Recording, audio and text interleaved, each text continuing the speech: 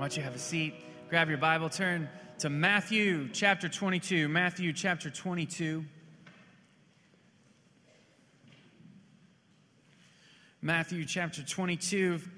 We've been walking through these verses the last 2 weeks. This is the third week. Because Jesus gives us the priority commandment to love God with all our heart. That was week 1. All our soul. That was last week. And this week, all of our mind. Matthew chapter 22, verse 34. But when the Pharisees heard that he had silenced the Sadducees, they gathered together, and one of them, a lawyer, asked him a question to test him.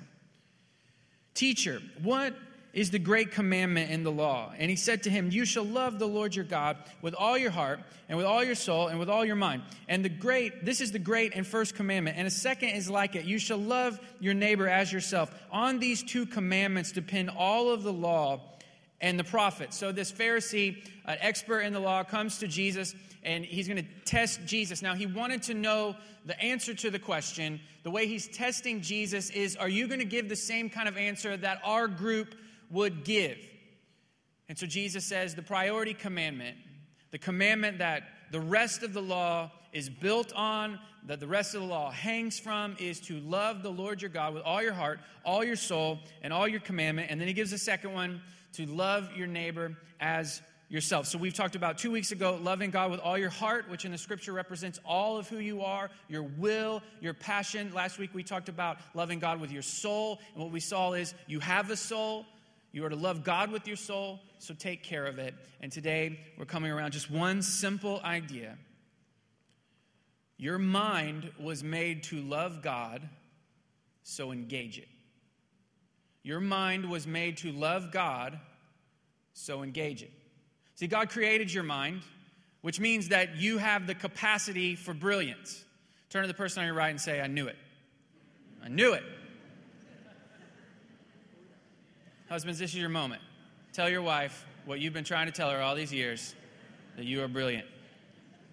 But God did make your mind, and he made you brilliant, and you are brilliant at something. Now, that brilliance plays out itself in a lot of different ways. Some of us are brilliant at math, and by us, I mean not me. Some of us are brilliant at math, and you can look at an equation that has more letters in it than numbers, and it doesn't matter to you. You can solve it. Some of you are brilliant at art, and you go to the museum. Amanda and I went to the Fine Arts Museum here in town probably last spring, and I went there, and I was like, these are pretty. I mean, I paid a lot of money to go, yeah, that's pretty, right? Because I don't get it. But some of you look at art, and you get it. You get the heart of the artist. And not only do you get the heart of the artist, some of you are so brilliant that you can actually pull it off. Maybe not Fine Arts, Houston Museum, but something a little bit less than that. You're brilliant at that. Some of you are brilliant at mechanical stuff. You can take things apart and you can put them back together because God made your mind brilliant in that way. Some of you are brilliant leaders. Some of you are brilliant with words. And when you write emails, people actually respond to them and read them, But we all have a capacity for brilliance because God is the one who made our minds. Now, I know we're maybe split into two camps this morning when we're talking about brilliance. Some of us don't believe it, and some of us believe it too easily. Some of us are insecure about it, and some of us are too secure about it. But I want to prove to you that you are brilliant. You're not overly brilliant, but your mind was created for brilliance, and you have that capacity. So I want to play some songs for you. We're going to do a little test, a little music test. And so I'm going to play a song, the beginning of the song, and when you recognize the song and can place who sang it, I want you to boldly lift up your hand in the air, okay? The first service, they didn't get this. I don't know what their problem was. They're not any fun. So when you get it, raise your hand. This is not a trick. I'm not going to condemn everybody for knowing these songs at the end. Preachers would do that, but not me, right? So when you recognize the song and who sang it, just throw your hand up in the air. Don't shout it out because, again, it's a test and no cheating. And this is all fun, okay? So we're having fun here. So if you're a super serious person, long list of churches out in the lobby for you to go to next week. All right, ready? Remember, when you recognize the song, hand in the air.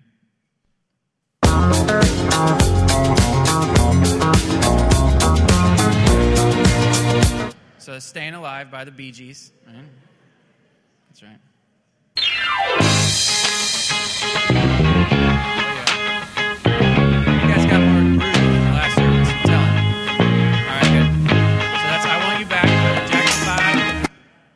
A little bit harder.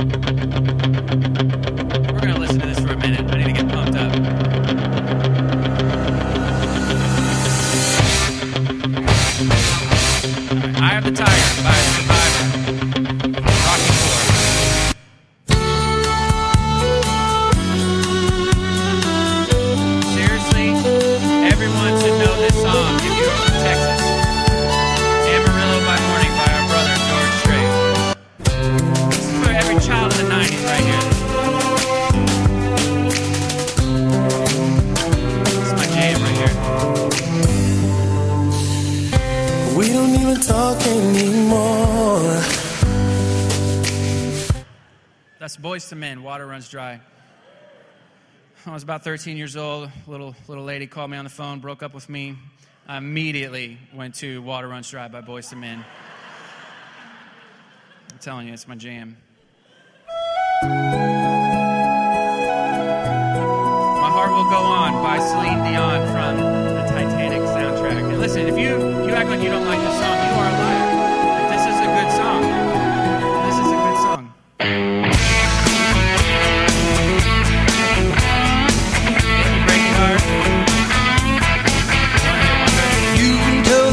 All right, and this is for all you sophisticated people, just to let everybody know we're classy.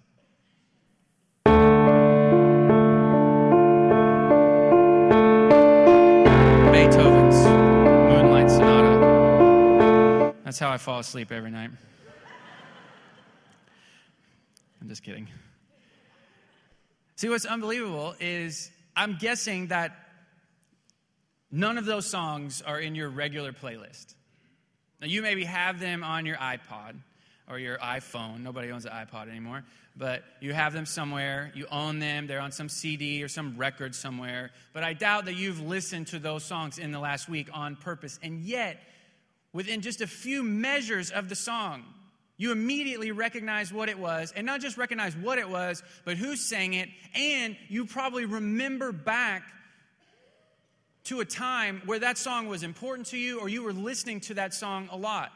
So you can remember a certain stretch of drive. When that song comes on, you remember driving your car when you were 16 or when you were 20 or in what part of town. You remember what was going on. That song triggers all of that in your mind because you have the capacity for brilliance because God created your mind. And what we're going to see in the scripture is that your mind was made for a purpose. That brilliance is made for a purpose, to love God. But many of us think that what God wants from us is just our soul. And if not just our soul, then our heart. The last thing that we think God will want from us is our mind. But what we're going to see from the scripture is when he reveals himself to you, he usually does it first to your mind. And if your mind is not engaged, many of us are missing revelation from God. Words from God, direction from God. Because our minds are not engaged. And the stakes are high. Romans chapter 8, it says that the mind that is set on the flesh, meaning set on things that are apart from God, that are against God, the mind that is set on flesh leads to death. But the mind that is set on the Spirit leads to life and peace. Then it says in the next verse that a mind that is set on the flesh is hostile to God. I'm guessing that if you're here this morning, you've bothered to come to church, you are not intentionally hostile towards God. But if your mind is set on things that are apart from God and against God, you are hostile to God. So what we do with our minds, with all of their capabilities and possibilities, matters. Your mind was made to love God, so engage it. I want you to turn to Acts chapter 1. Acts chapter 1. I want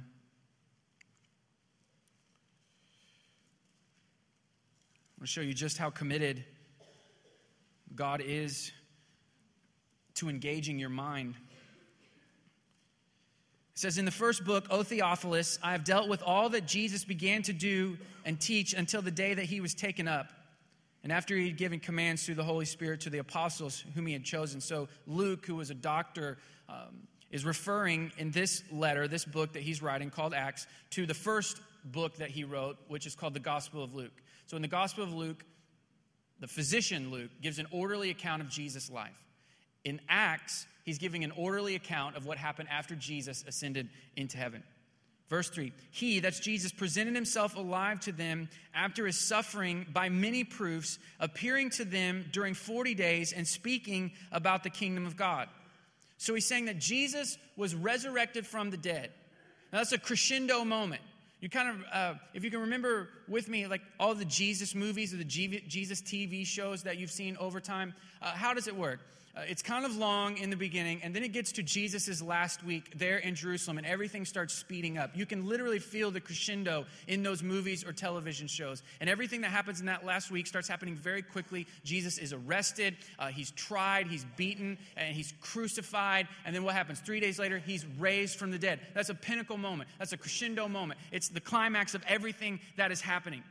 Now, in those Jesus movies and television shows, what happens? There's a brief little summary, a few sentences, a few paragraphs, and then we see Jesus gathered on a mountain with his disciples, and he ascends up into heaven. But it's very quick between the resurrection of Jesus and the ascension of Jesus. Like it just all happened together. But what does the scripture say? It says after this crescendo moment, this pinnacle moment of Jesus being triumphant over death, he spends 40 days. He sticks around for 40 more days. To what? To speak or teach about the kingdom of God. If Jesus just wanted to inspire us, then he would have just immediately resurrected, made a few appearances, and then ascended. But he wants to do more than just inspire you. He wants to teach you. He's committed to engaging your mind because he sticks around for 40 more days, making appearances and teaching about the kingdom of God. Now it says that he's making these appearances and speaking to the apostles. Before they were apostles, they were known as disciples. And Jesus went around and handpicked those 12. But we know Jesus had more than just 12 disciples. We see a few concentric circles around Jesus. And Jesus' followers were all kinds of different people. There were some religious people. There were some political people. There were some sinners. There were women. There were professionals. There were stay-at-home moms. There were all kinds of different people who considered themselves disciples of Jesus. And Jesus was not the first teacher to have disciples. Even John the Baptist, the forerunner of Jesus that we read about in the Gospels, he had disciples of his own. But Jesus calls these disciples. And when you decided to be a disciple, what you were saying is, I believe in this teacher so much that I'm going to dedicate my life to learn from them. The 12 disciples, they were so dedicated that they actually left their homes for a large portion of time to follow Jesus around. And what they were learning as disciples, as students of Jesus, was more than just knowledge. It was more than just a transfer of knowledge. They were learning not only what Jesus knew, but how Jesus acted. They were learning the way of Jesus, not just the knowledge of Jesus.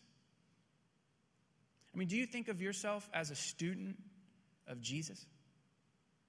I'm guessing most of us don't. In fact, we start using those words like teacher and student. Most of us are immediately checking out, right? Because we've had some experience in our lives where being a student was less than positive. Like I remember when I was in college, I had this philosophy of religion class, super exciting, and it was at 8 o'clock in the morning, and I'm kind of a night owl, and so I stay up late, and then I would go to my 8 o'clock class, and the book was, it was very, very thick, and I had only pretended to read it, and then the teacher, great guy, not super dynamic, and so pretty much every class period, I fell asleep. Now, not a big deal. People fall asleep in classes all the time. People are going to sleep here, before I'm finished, and that's fine. But if you're going to fall asleep in places, you need to have the courtesy to sit in the back. I was, not as smart. And so I sat on the second row and would fall asleep. The room wasn't even that big. Second row, I would fall asleep.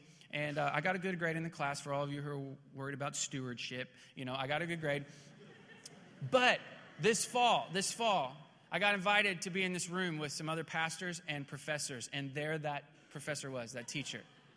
It's a small room, so I'm going to have to meet him. It's not like I can meet the other 6 people in the room but ignore the 7th person, And so I'm going to have to meet him. And I start praying, God, please let me be a forgettable person. Please let him just have no memory of me. I was really nervous that I was going to introduce myself and he was going to go, I remember you. And I already had a speech prepared. Like the prodigal son, when he comes home, he's already got a speech prepared. I already had a speech prepared. I'm sorry. I'm a terrible person. I was so immature. I'm still immature. I don't know what's the matter with me. I honor you. I'm broken on the inside. I didn't know what to say, but I wanted to just tell him, I'm an idiot, and I know I'm an idiot, and I was an idiot then, but thankfully I went to shake his hand, and I said, my name is Curtis Jones, and he introduced himself, and he had no idea who I was, and I didn't tell him, so... So when we start thinking about students and being students, the truth is most of us aren't interested in that because most of us just endured our education.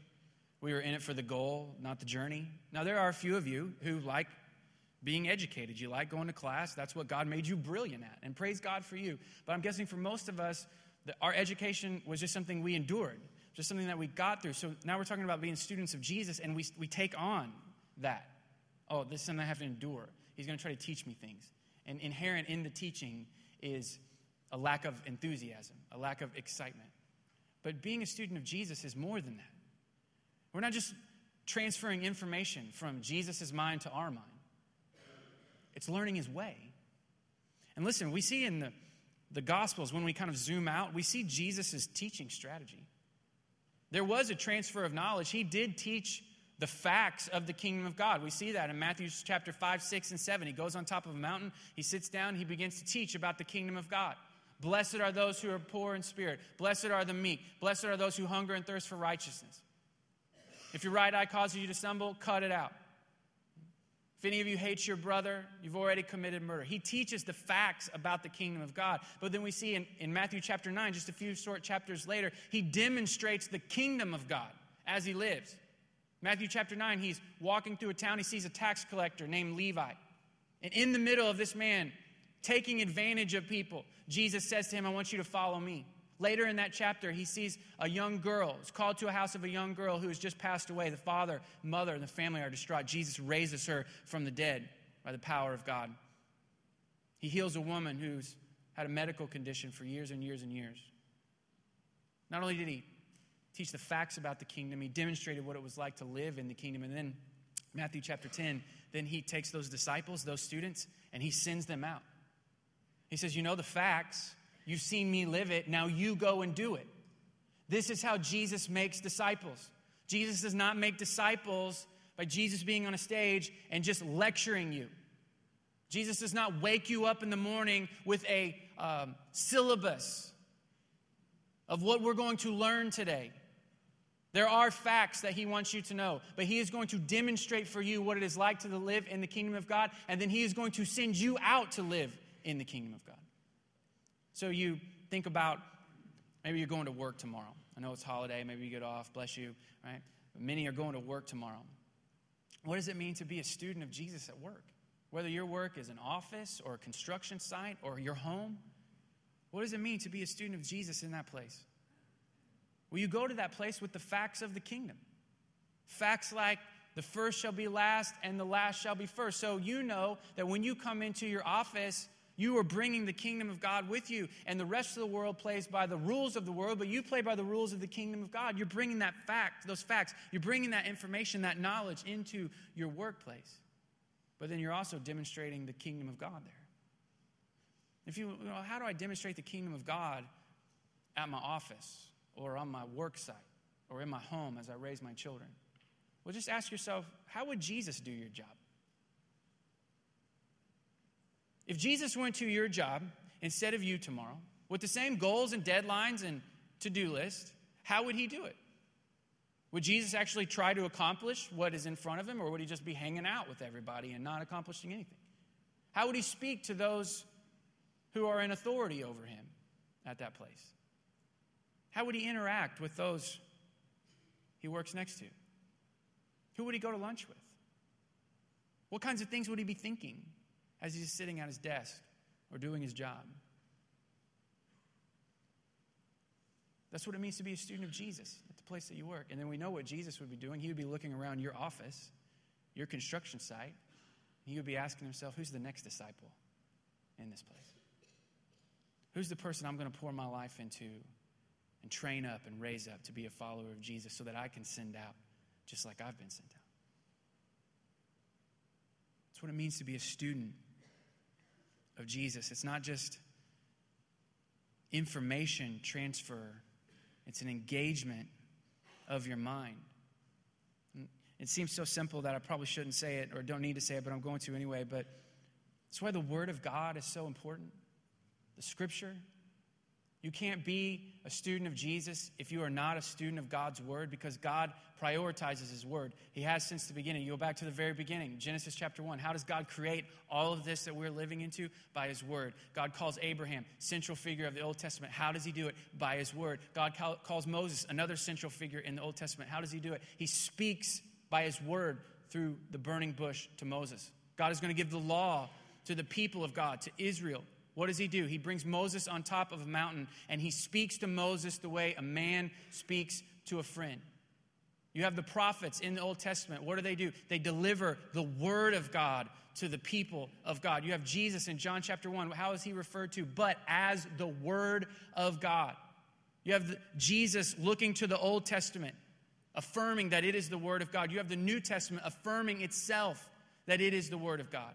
And a commitment to God without a commitment to God's word is not a commitment to God. A commitment to God without a commitment to God's word is just you trying to be a better person.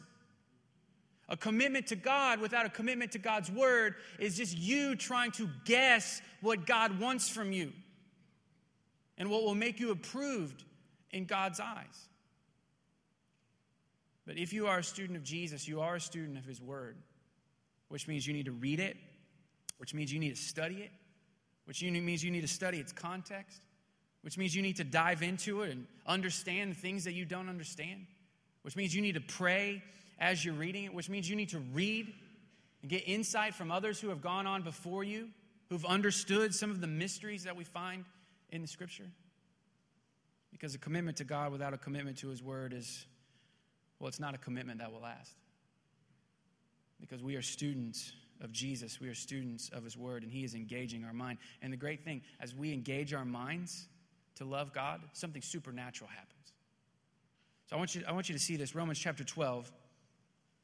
I want to show you that more is happening here than just a transfer of spiritual information.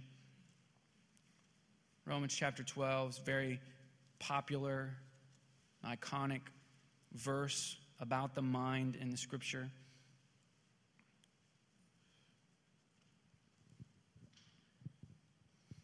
It says this in verse 2. Do not be conformed to this world, but be transformed by the renewal of your mind, that by testing you may discern what is the will of God, what is good and acceptable and perfect. Now there are two key words in this verse, verse 2. The first one is conformed, and the second one is transformed. Now, conform is an external change. It means that you have put on something on the outside that does not really reflect what is on the inside. Like, I'm going to be honest with you. I am terrible at snorkeling. Just terrible. Terrible at about. I didn't know I was terrible at it until Amanda and I were married. We went on our honeymoon to a beach-type place, and she loved to snorkel. She had done that before, so we go down to the beach. They got the little shack there, and we rent the equipment, and they give me the goggles and the snorkel and then the fins, and so I put them on right there. I look up. Amanda's walking to the beach with her fins in her hands, and then she puts them on, and here I am walking through the sand, rookie. Finally get in there. She jumps in, starts swimming towards the reef thing. And she's like a dolphin, man. Just a beautiful newlywed dolphin just in the deal. And then I get in. And I'm like a squirrel in the water. Now, I can swim. I can swim. I grew up swimming. I did swim lessons through the Red Cross. I got a card and everything. But it's like I put the goggles on, and it's fogging up, and I don't know how to breathe through a tube. And the fins, man, the fins are really throwing me off because instead of helping me swim, they're actually drowning me. And they're bringing me towards the bottom, and it's terrible. And she sees what's happening. She comes back, and my newlywed wife has to come over to me a great distance and say, "Are you okay?" Now, that's like a macho moment that I totally missed, a macho moment I totally missed. I blew it. And so for all these years now, she tells people, Curtis, he's not a strong swimmer. I mean, it's so embarrassing. It's true, but it's embarrassing. So last year, it's our 10th anniversary. We made it. We're practically done. 10 years, we made it. It's awesome. We're going on a beach vacation to celebrate. And we're going to snorkel. And, man, I'm going to get it right. Now, it's been 10 years of Curtis not a strong swimmer and her telling the story at parties. And I'm like, I'm going to show her. I'm going to do this. We get on a boat. The boat's going to take us to a snorkel place. So I'm ready, man. I got them on. I got the fins on. I got the whole thing. I'm going to do the thing, lean back thing, you know. I don't need to, but I'm just going to because that's what people do. They stop the boat. It's time to jump in. Jump in. Almost drown. I'm terrible. Terrible. So if you ever see me in fins with a snorkel and a mask, you will know that I'm conforming to somebody else. I'm putting on an exterior that doesn't have any connection to me, because I am not a good swimmer, apparently. And what the scripture is telling us here is that don't conform to the pattern of this world, Romans chapter 12. Means you have something going on inside of you that's different than everybody else at your work. So when everyone else starts walking down this one path, you have to remember, I shouldn't be conformed to that path. Meaning I shouldn't put on their exterior because theirs is an exterior and an interior. But mine would just be an exterior because there's an interior of the Spirit of God living in me. And that's different. And your outside should match your inside, which is what the word transformation means. It means that something has happened on the inside. A change has happened, and now that change is evident on the outside. We see this when Jesus goes up on top of the mountain. He takes 3 of his closest disciples, Peter, James, and John. They go up on top of the mountain. They get up there, and the disciples' minds are blown. Because Jesus, they've been with him now for a long time. They've seen him. He lived in Galilee where they lived, and they've seen him do some really cool stuff. But they kind of know who he is. They picture him. But he gets up on top of that mountain, and he starts radiating the glory of God. It's like he had been confined by all that humanity. And he said, I need a break. I need a break. And for this one moment, I'm going to take off my humanity, and I'm just going to be my divinity. I'm just going to be the Holy Son of God. And he's radiating the glory of God. And we call it the transfiguration because who Jesus really was being seen. That's what transformation is.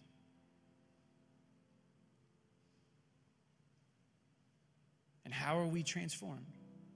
Because listen, some of us are stuck in the treadmill of just conforming. You just think that's just the sum total of what it means to be a Christian is there's a set of rules and guidelines, and your job is to just wrap those rules and guidelines around you. And many people think that this is the sum total of what it means to be a follower of Jesus. I got my list of rules, my do's and don'ts, what will make me improve, and I'm just going to wrap it around me. But that's not what God is asking from you. He wants to change you from the inside out. In fact, he's not honored if your outside is not connected to your inside. And so if you're not a believer today, if you're not a follower of Jesus, if you're not there yet, listen, be free. Be free. Don't worry about pretending like being like everybody else in this room. God's not honored by that. He doesn't care by that. He's not fooled by that. So just be you. He wants transformation, change to come. And how does that change come? Verse 2, by the renewal of your mind. You've been given a new mind. I want you to turn a few pages to your right to 1 Corinthians chapter 2, literally just probably 3 or 4 pages. 1 Corinthians chapter 2.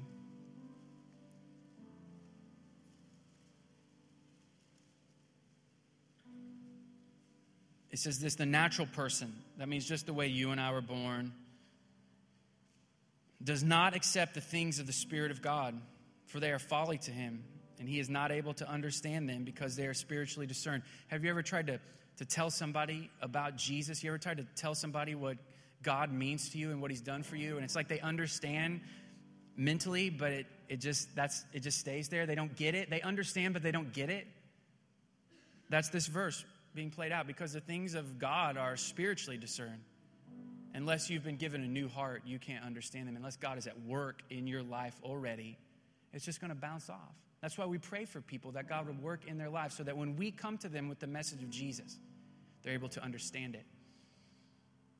Verse 15, the spiritual person judges all things, but is himself to be judged by no one. For who has understood the mind of the Lord so as to instruct him? But we have the mind of Christ. So you got a lot of things when you committed yourself to Jesus.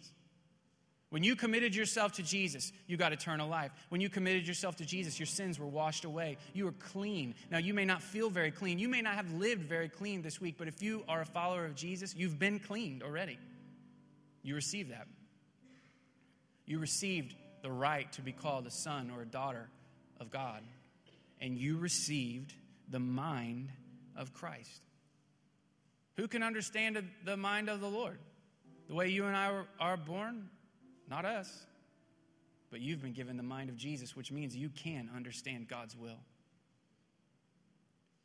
It means when you don't know whether to go A or B, if you will listen and you will wait and you will be patient, you will be able to discern through the thickness of this world the voice of God, because you have the mind of Christ. And what does it say in Romans chapter 12, verse 2? By the renewal of your mind, or the renewing of your mind. What does that mean? It means just what it sounds like. The renew. You've been given a new mind, the mind of Christ. So if you want to be transformed, if you want something to happen to you on the inside, you keep on activating, bringing back the mind of Christ in your life. Means when you have to make a decision, when you're just looking at your day, when you're deciding what are you going to do with the next hour, you put on the mind of Christ, which you've been given. It's your birthright. And as you renew your mind, as you put on again what was given to you fresh and new by the Spirit of God, you will be transformed. As you commit yourself to be a student of Jesus, your mind is being made new, and something powerful and something spiritual and something supernatural is happening to you. Where what we see on the outside is a real reflection of who you are on the inside. So I was thinking, how do I connect this series we've been in, Love the Lord your God with all your heart and all your soul and all your mind, back to the mind? How do I wrap it all up and finish it? Well, my favorite story, I think, one of my favorite stories, I got a lot of favorite stories. My favorite story in the scripture is Luke chapter 24. Jesus has been raised from the dead, and he started appearing, but he's just appeared just to a few people so far. There are these two disciples. They weren't in the 12, those 12, but they were kind of in that next concentric circle, and they're walking from Jerusalem, where everything had taken place, back to their home in Emmaus, back to their village, which was about 7 miles. And so they're traveling along this road. They're not the only ones traveling. A lot of people traveling on this road. It's been a big holiday back in Jerusalem. Now everybody's headed back home. But these two disciples, they're talking about everything that's happening. And Jesus is actually walking near them. Now, they don't recognize it's Jesus. Their mind and their eyes have been blinded to that fact. And Jesus is eavesdropping on their conversation. Isn't that kind of scary that Jesus would eavesdrop on your conversation? He does, by the way. That's just free today. That's not what we're talking about. But Jesus is eavesdropping on their conversation, and he just steps into it. He goes, tell me what's going on. And they're like, oh, man, you don't know what happened? Where have you been? Are you the only person in Jerusalem that's not been paying attention? This Jesus of Nazareth, who was this great prophet, people were following him, and we've actually thought that maybe he was going to be the Messiah. We were wrong, but we thought that he was going to be. And he actually got himself arrested, and then they convicted him, and then they crucified him. Now he's been dead 3 days, and some of our friends, they are saying now that he's alive. We don't know anything about that, but that's what's kind of going on. And it says that Jesus, they still don't recognize it's him, that Jesus goes with them back to the beginning, back to the creation, back to Genesis, Exodus, Leviticus, Numbers, Deuteronomy, and he walks them through all the scripture, showing them from the scripture that the way it had happened in that last week is exactly the way that God had intended it. And then they get finally to Emmaus, and I guess Jesus is acting like he's going to go on. Remember, they don't know it's him. And they're like, no, stay with us. We've had great conversation. It's getting late. Just stay with us. Eat with us. And so Jesus agrees. So they go inside. They're getting ready to have dinner. And the scripture says that Jesus actually goes to break the bread and bless it. And when he breaks that bread, these people must have been in the room maybe at the Last Supper, or they've been in a room when Jesus had broken the bread before. Because when he breaks the bread, their eyes are instantly open. And they recognize that they've been with Jesus this whole time. And immediately he vanishes. And they say to each other, they turn to each other. And they go, we should have known. How did we not know? We should have known. Because when he was walking with us, our hearts burned on the inside.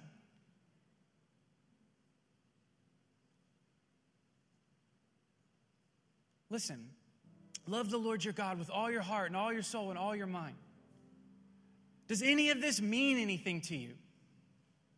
All this Jesus stuff, all this church stuff, all these songs, all this scripture, waking up every day and going through the routine of reading your Bible and studying it, all the prayer, does any of it mean anything to you? When you remember your story of how God saw you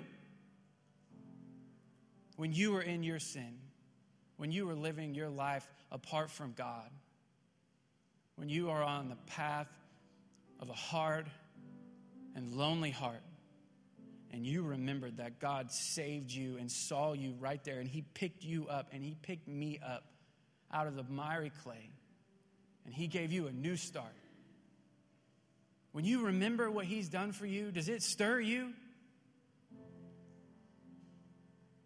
When you go back to those memories when you were at your worst and you received the grace of God in that moment, do you ever tear up?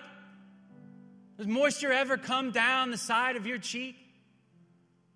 Whenever we're singing and we're singing something that's resonating with your heart so deeply, do you ever feel motivated to give more than just a token melody? Does any of this mean anything to you? Does any of this make your heart burn within you? Because the good news is, if it doesn't, that's okay. Give Him your mind, and He will stir your heart. Let's give Him your mind. There's no condemnation. I can't tell you what the condition of my heart's going to be this week. I honestly can't. I got some goals, but I can't tell you what the condition of my heart is going to be. And if my heart is not stirred up, the answer is not to try to stir it up myself. It's to give Him my mind, and He will inspire my heart. If you're having a hard time loving God with your heart and your soul, just engage your mind. And I promise you by the authority of God's word, if you will give Him your mind, He will take your heart, and you will be glad that He did. He's given you one command, lift it up above all the others. Love the Lord your God with all your heart and all your soul and all your mind. In Jesus' name, let's do it. Let's pray. So God, we give you our minds. We put our minds on the altar today. You've made us with brilliant capacity, and our minds are going to soak up so much this week, some intentionally, some unintentionally, God. But we offer you our minds. We ask that you would inspire love inside of us, just as you did those disciples on that road.